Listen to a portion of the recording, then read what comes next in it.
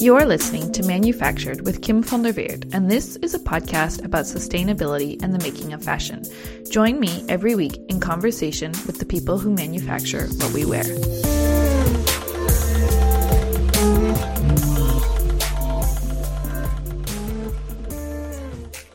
If you listen to the season opener, you'll know that one of the changes this season is the introduction of guest co-hosts. Today's guest co-host is someone I feel so fortunate to be able to partner with. She's incredibly sharp, articulate, and knowledgeable, and it's getting to connect with people like her that have made doing this show so fulfilling. So without further ado, I'd like to introduce Gauri Sharma, my guest co-host for today, Senior Manager for Organizational Development at Shahi Exports, one of India's largest apparel manufacturers.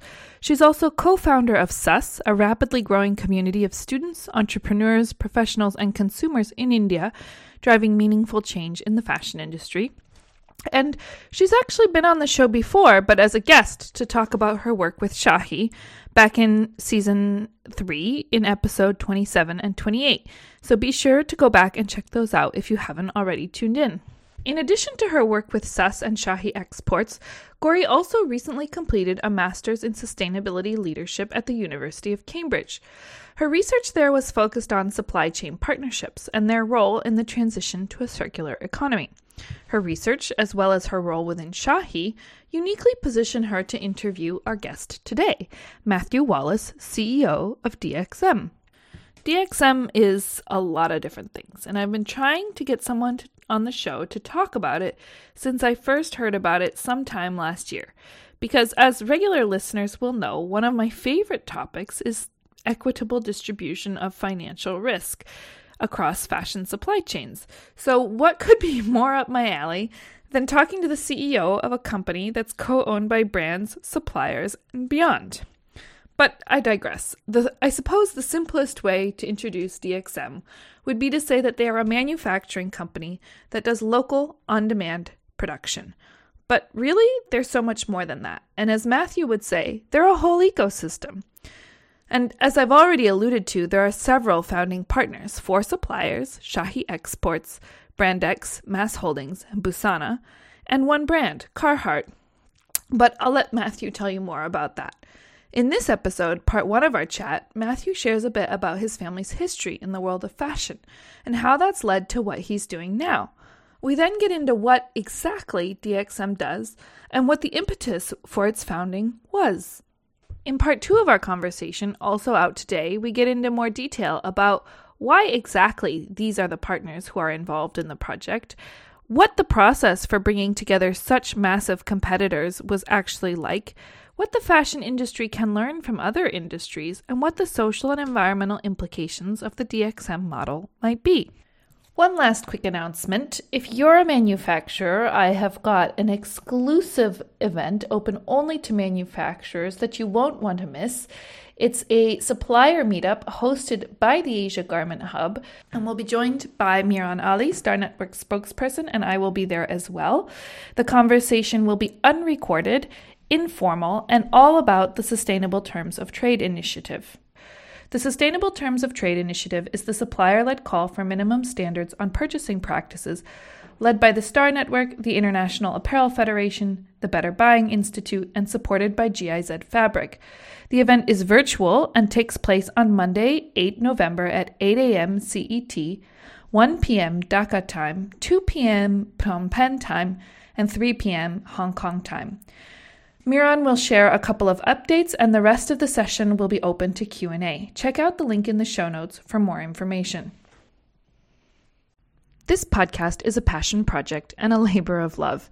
Support the show by following me on Instagram at manufactured_podcast or sign up for the bi-weekly newsletter at www.manufacturedpodcast.com for an overview of the latest episodes, articles I've recently published, and links to Off the Beaten Path reading.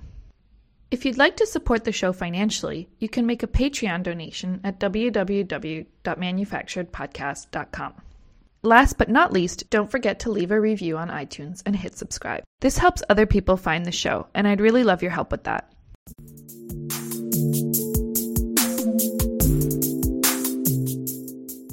So, Matthew, I want to start a little bit with your personal story, because I think I don't know, I just thought it was a really interesting entry point into this world. And so I was wondering if you could tell us a little bit about your family's history, which I understand you've been in the fashion industry for generations, and why then you decided to enter the industry and how this sort of ties to what you're doing now. Yeah, well, one, thank you both for having me. I appreciate it. It's good to see both of you. Family history. I think I was destined to be in this industry. So really, since I was born, my grandfather actually started doing contract manufacturing in the mid 1950s in the state of New Jersey in the United States, and really. I was born in '69, and it seemed like every holiday, whether it be a non-denomination holiday or a holiday for any type of religion, we had such a diverse staff they had there. We were celebrating at the factory with whether it be Christmas presents or other type of things. And I just remember being there all the time. And then really what happened was, it was very early in 1970, 71, my grandfather actually became ill. And they told my father at the time, who was, I believe, 16 or 17, that he probably wasn't going to make it. Now, of course, we all know back then medical treatment's not quite as good as they are today. And my father actually dropped out of high school for a bit to go work and essentially took over the factory. Footnote there, my grandfather lived till he was 90. So nonetheless, and actually worked till he was 88 in the same facilities. So, but really, as my father then took it over, second generation came in. He actually went back to school and finished a few things there and really looked to progress the business from where it was. And I think historically what's interesting is, and most people won't really recognize these names, but there was a company called Villager outside of in the Philadelphia area, and that company actually housed a lot of people that formed other organizations. Historically, you could look them up into ties into Liz Claiborne, actually ties into Stanley Blacker, ties into J.G. Hook, and they were all working there really as production people. And my family was cutting and making for pennies in New Jersey. Eventually, that got built up to 4 facilities, about 500 people, a union facility, all of them were. And I just, over my teenage years, those were my summer jobs. I started out cleaning the floors, and I really had done almost every operation in the factory over the course of when I was about 12 years old till I was about 18. And I just felt it was in my blood, and I was destined to go into the industry. Focused on business at the university, and then finished by going to Philadelphia College of Textiles and Sciences for further classes. And I think within days of coming out of university, I was working at the facility, and eventually took over and ran one of the factories for about a year and a half. Eventually, we wound up closing that in the early 90s. But I would say, yeah, it definitely runs in my blood, pretty thick at this point. And really, that's what got me started into the industry. It was really family history. It was camaraderie with people, especially employees. So you've had a number of different, or engaged with the fashion industry in a number of different ways, I think, since leaving this family business. Yeah. Can you just give a quick overview of that? Sure. So we actually wound up selling the company in 2002, 2003 to a public apparel company based in New York. I had become the EVP of operations, if you will, manufacturing, and got involved in other facets of the business.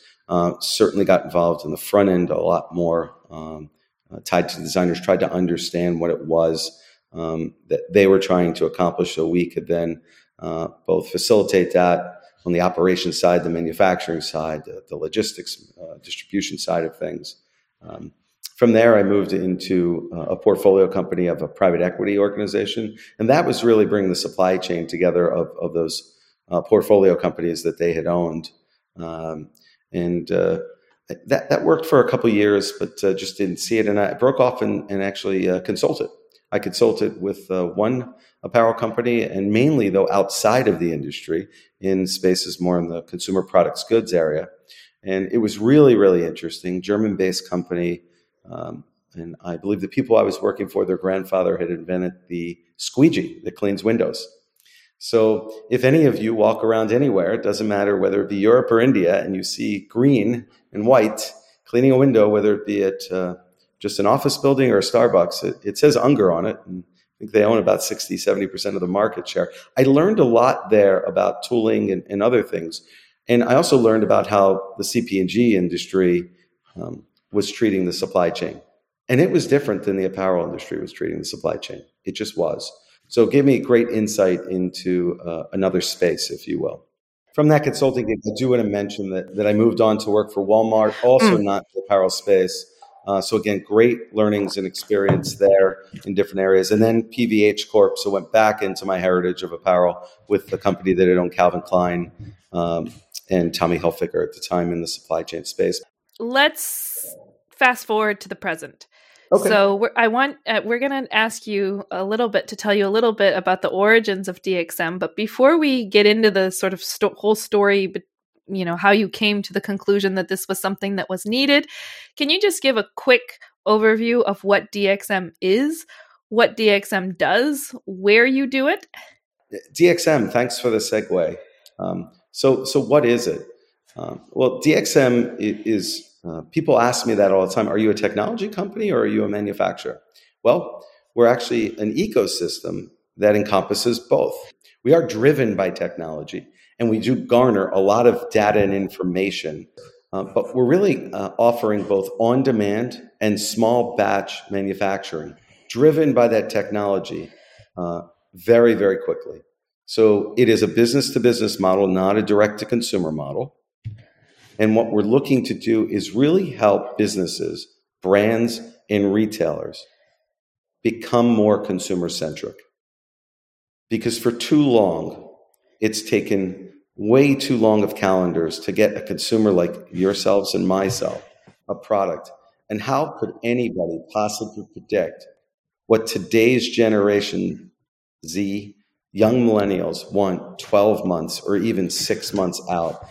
So what we sought to create was an organization that could help those larger, smaller, medium-sized startups, right, plug into a platform that can serve the consumer very quickly, locally, that will deliver on a promise of being more sustainable. So, what kind of data are you talking about exactly?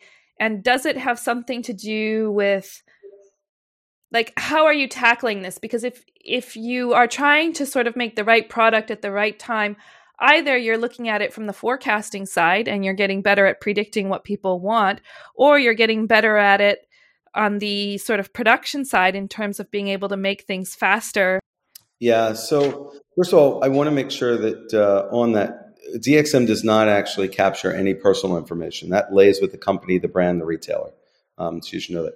The data that we capture is around the preferences anonymously of the consumer. So on a jean, if you will, what type of length are they using on an athletic legging, if you will, right? On a shirt, what type of collar, what type of cuff. And then we take data with regard to that person's age, that person's height, weight, anonymously. And what we do is we put that into machine learning algorithms through our technology partnerships there, and we learn. We're trying to help with that data eliminate and reduce returns and allowances for online businesses. So where exactly are you producing and which parts of the production process are you doing? Because on demand can mean just for the cut and sew. It can mean also the raw material production. Yeah. So I'm going to take you first to the end because I always like to start the end in mind, right? The end is we're going to produce locally. So North America for North America, Europe for Europe, and Asia for Asia. And I know there's some very big regions when you talk about it. It really can't be probably one location in the US if you want to serve that consumer as quickly as you need to. It certainly can't be one location in Europe. You probably need 3 from the work we've done. And Asia is a bit broad, right? So what we want to do is be more centric to the area in which we're serving the consumer. And that's our end state goal, which would require probably 2 or 3 locations in the US, 2 or 3 locations in Europe, and many locations across Asia. And then I want to further go into the last part of your question is what parts of manufacturing are you doing? Well, the shirt I'm wearing right now, or the pants that I'm wearing, or jeans, unfortunately, you actually don't have manufacturing of many of those raw materials left in all the regions that we discuss. You certainly have them over where Glory is, right? You have them still in places in Europe. But as a whole, there's not a lot left in North America at this point on the woven side of things. So from the knit side of the raw materials, we'll be okay in getting them more local. From the woven side of raw materials, until the technology and until the transformation back into the development of those raw materials, some may need to be brought in and staged at this point. So again, not completely sustainable to the degree that we want it to be, but you have to deal with what cards you have. And then what you can do is figure out what other decks you need to bring in. Okay, so if I got it right, the key to DXM then is something about reducing overproduction. And if I hear you correctly, you do this in 2 ways. First, by making sure that the products that you make are actually the products that people want. So that's the on-demand and data-driven part of what DXM does. And second, by reducing lead time. And that's where the local production comes in. And I know that this probably sounds counterintuitive to a lot of people. Doesn't a shorter lead time result in more product getting to market faster? But I think the nuance to highlight here is it's about getting the right product to the market at the right time. And in fact, my personal take would be that the reason we have so much overproduction now, and the reason that those products have to be so cheap, is because it's a way of hedging bets. If something doesn't sell, it doesn't really cost a brand much. So personally, my take is that shorter lead times will reduce overproduction, not increase it. But I think that achieving shorter lead times also requires shorter supply chains, and that supply chains will only contract or get shorter if there's a more equitable distribution of financial risk between brands and suppliers. And one of the reasons I was so excited to talk to you is because I think DXM has tackled this problem head on, and we'll get to that in a minute. That's where other industries, right, came together in an ecosystem type model and figured out that the brand or the seller of the product or even the manufacturer of the product, none of them independently can sit in their lane, right, and solve, right, the problem you just described. Yes, and we're going to get to the other industries, I promise. But I think actually what you've just said is the perfect segue to give some context for how the idea for DXM even came about in the first place. You know, why was this something that you saw as a solution to certain things that were problems that were happening in the industry? And in our last chat, you specifically referred to a top to bottom business model and why that was a problem for the fashion industry, and how DXM, at least for you, is at least in part an answer to this. But the idea really was is about 3.5 years ago. It was when I was at PVH Corp, and it was really look, how do we figure out and solve for local, on-demand, more sustainable, small batch, unit of one, customization, co-creation, personalization. Let's go solve for that. And it was like, oh, okay, because the industry's really got that one knocked out at this point. And look, credit goes to PVH Corp, who was the company in which I was working at and gave a lot of runway to me, and there were a couple other people there working with me on it. So how it came out was an ask, go solve for that, what I just described. And it was like, really? Go solve for that? It sounds like you're trying to solve, build Rome and, from ruins. It just sounds difficult, right? Doesn't it? And who's going to go do it with us? Who's going to believe it? Who's going to want to go on the journey, right? Difficult. Oh, the fabric is here. The machines aren't there. The labor doesn't exist, right? Are they going to pay more for it? We heard no, right? So how did it come about? Well, I would tell you that over the course of the following 2 years, this is pre-pandemic. I'd like to make sure everybody understands that this was not something that came out of the pandemic. And I met with approximately 250 to 300 companies over the course of a 2-year period. Now, a lot of those companies were startups in technology, some of them startups in manufacturing, if you will. I traveled to Asia, so I was in India. I met with a bunch of people there. There were a couple companies that helped me in the startup space, Techstars, Plug and Play. I was in Silicon Valley. I was in Detroit, Michigan in the auto industry. I was put in touch with companies in Germany, auto industry companies. I studied the aerospace and auto space a bit. And really what I learned was I don't know many single organizations in this industry that could go at it alone and solve for what we were trying to solve for.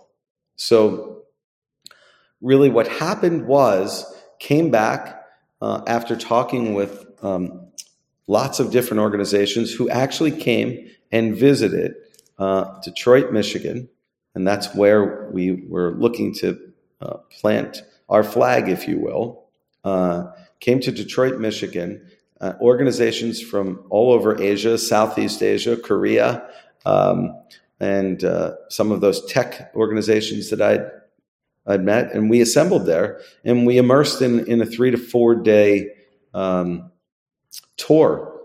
We toured auto industry plants, we toured real estate, we met with the mayor, we met with the economic councils, we met with the energy organizations, and really what people like Shahi and MAS and Brandex and Busana and Seah and Arvin and others were so impressed with is, wow, these guys have all the infrastructure needed here to actually manufacture right here. And that would make a lot of sense since they make a lot of cars in Detroit, Michigan and the outskirts of it, right? We found how many engineers sat in actually the state of Michigan, how many universities were supporting this advanced manufacturing, how the industries moved from industry 1.0 to 4.0. So really coming out of that, what happened was we started to talk about forming this partnership, right? And at the time, we didn't call it an ecosystem, but certainly learned that from the other industries. And eventually said, well, why don't we come do this together? You have the manufacturing experience. You guys have the tie into the technology industry and the technology experience. Maybe we can get the government here involved, right? And when the mayor stood up and said, you tell us what you need, we'll do it, right? And then we started talking to some of the other industries there and whatnot, and they started saying, oh, no, we can show you and help you, or you could become part of it. And what happened was, after that week, I will tell you that I was sitting in Detroit by myself one evening at the hotel, and I said, I think we need to form a coalition. I think we need to see if everybody can come together for the betterment of the industry. We need to bring brands who have customers right away, the manufacturing, the technology, the academia together, and then you don't need to worry about, well, I can't build this because I don't have an order. Well, you have an order because you have a brand in them, right? And then the brand says, well, I can't do it because I don't have the manufacturing capability. Well, you have that. And then I don't have the technology. Nope, we have the technology partner. And then I need someone to go do a lot of work around and studying. Well, we have academia. Truly, that's what happened. I was sitting alone in a hotel after these meetings in October 2018. And it was January, and basically came and went back to PVH at the time and said, I think this is how we need to do it to make it work. Fast forward to May of 2019, we got together. We agreed that that's the way we were going to do it. We landed with 6 partners, and we said we were going to meet together in the coming months to try and formalize how to structure it. We did so in Sri Lanka, July 4th, 2019, walked away from that meeting, and from there, DXM was born and incorporated as a Delaware C corporation in August of 2019. Credit to 6 great organizations at that point. And speaking of partnership, I want to hand over to Gauri here because I know that this is a topic that Gauri has spent a lot of time thinking about. Thank you. Thanks, Matthew. It would just be good, for the audience to understand who are these 6 partners, and what was the process like to kind of bring some of these partners together who are actually competitors. What challenges did you face? What were the barriers? And what did they feel were the benefits of coming together, and why did they agree to do this? And on that cliffhanger of a question, we're going to close part 1 of this episode, but be sure to tune into part 2 to hear Matthew's answer, and then some. Thank you for listening to Manufactured. Support the show by following me on Instagram at manufactured_podcast, or sign up for the bi-weekly newsletter at www.manufacturedpodcast.com for an overview of the latest episodes, articles I've recently published, and links to Off the Beaten Path reading. If you'd like to support the show financially, you can make a Patreon donation at www.manufacturedpodcast.com. Last but not least, don't forget to leave a review on iTunes and hit subscribe. This helps other people find the show, and I'd really love your help with that.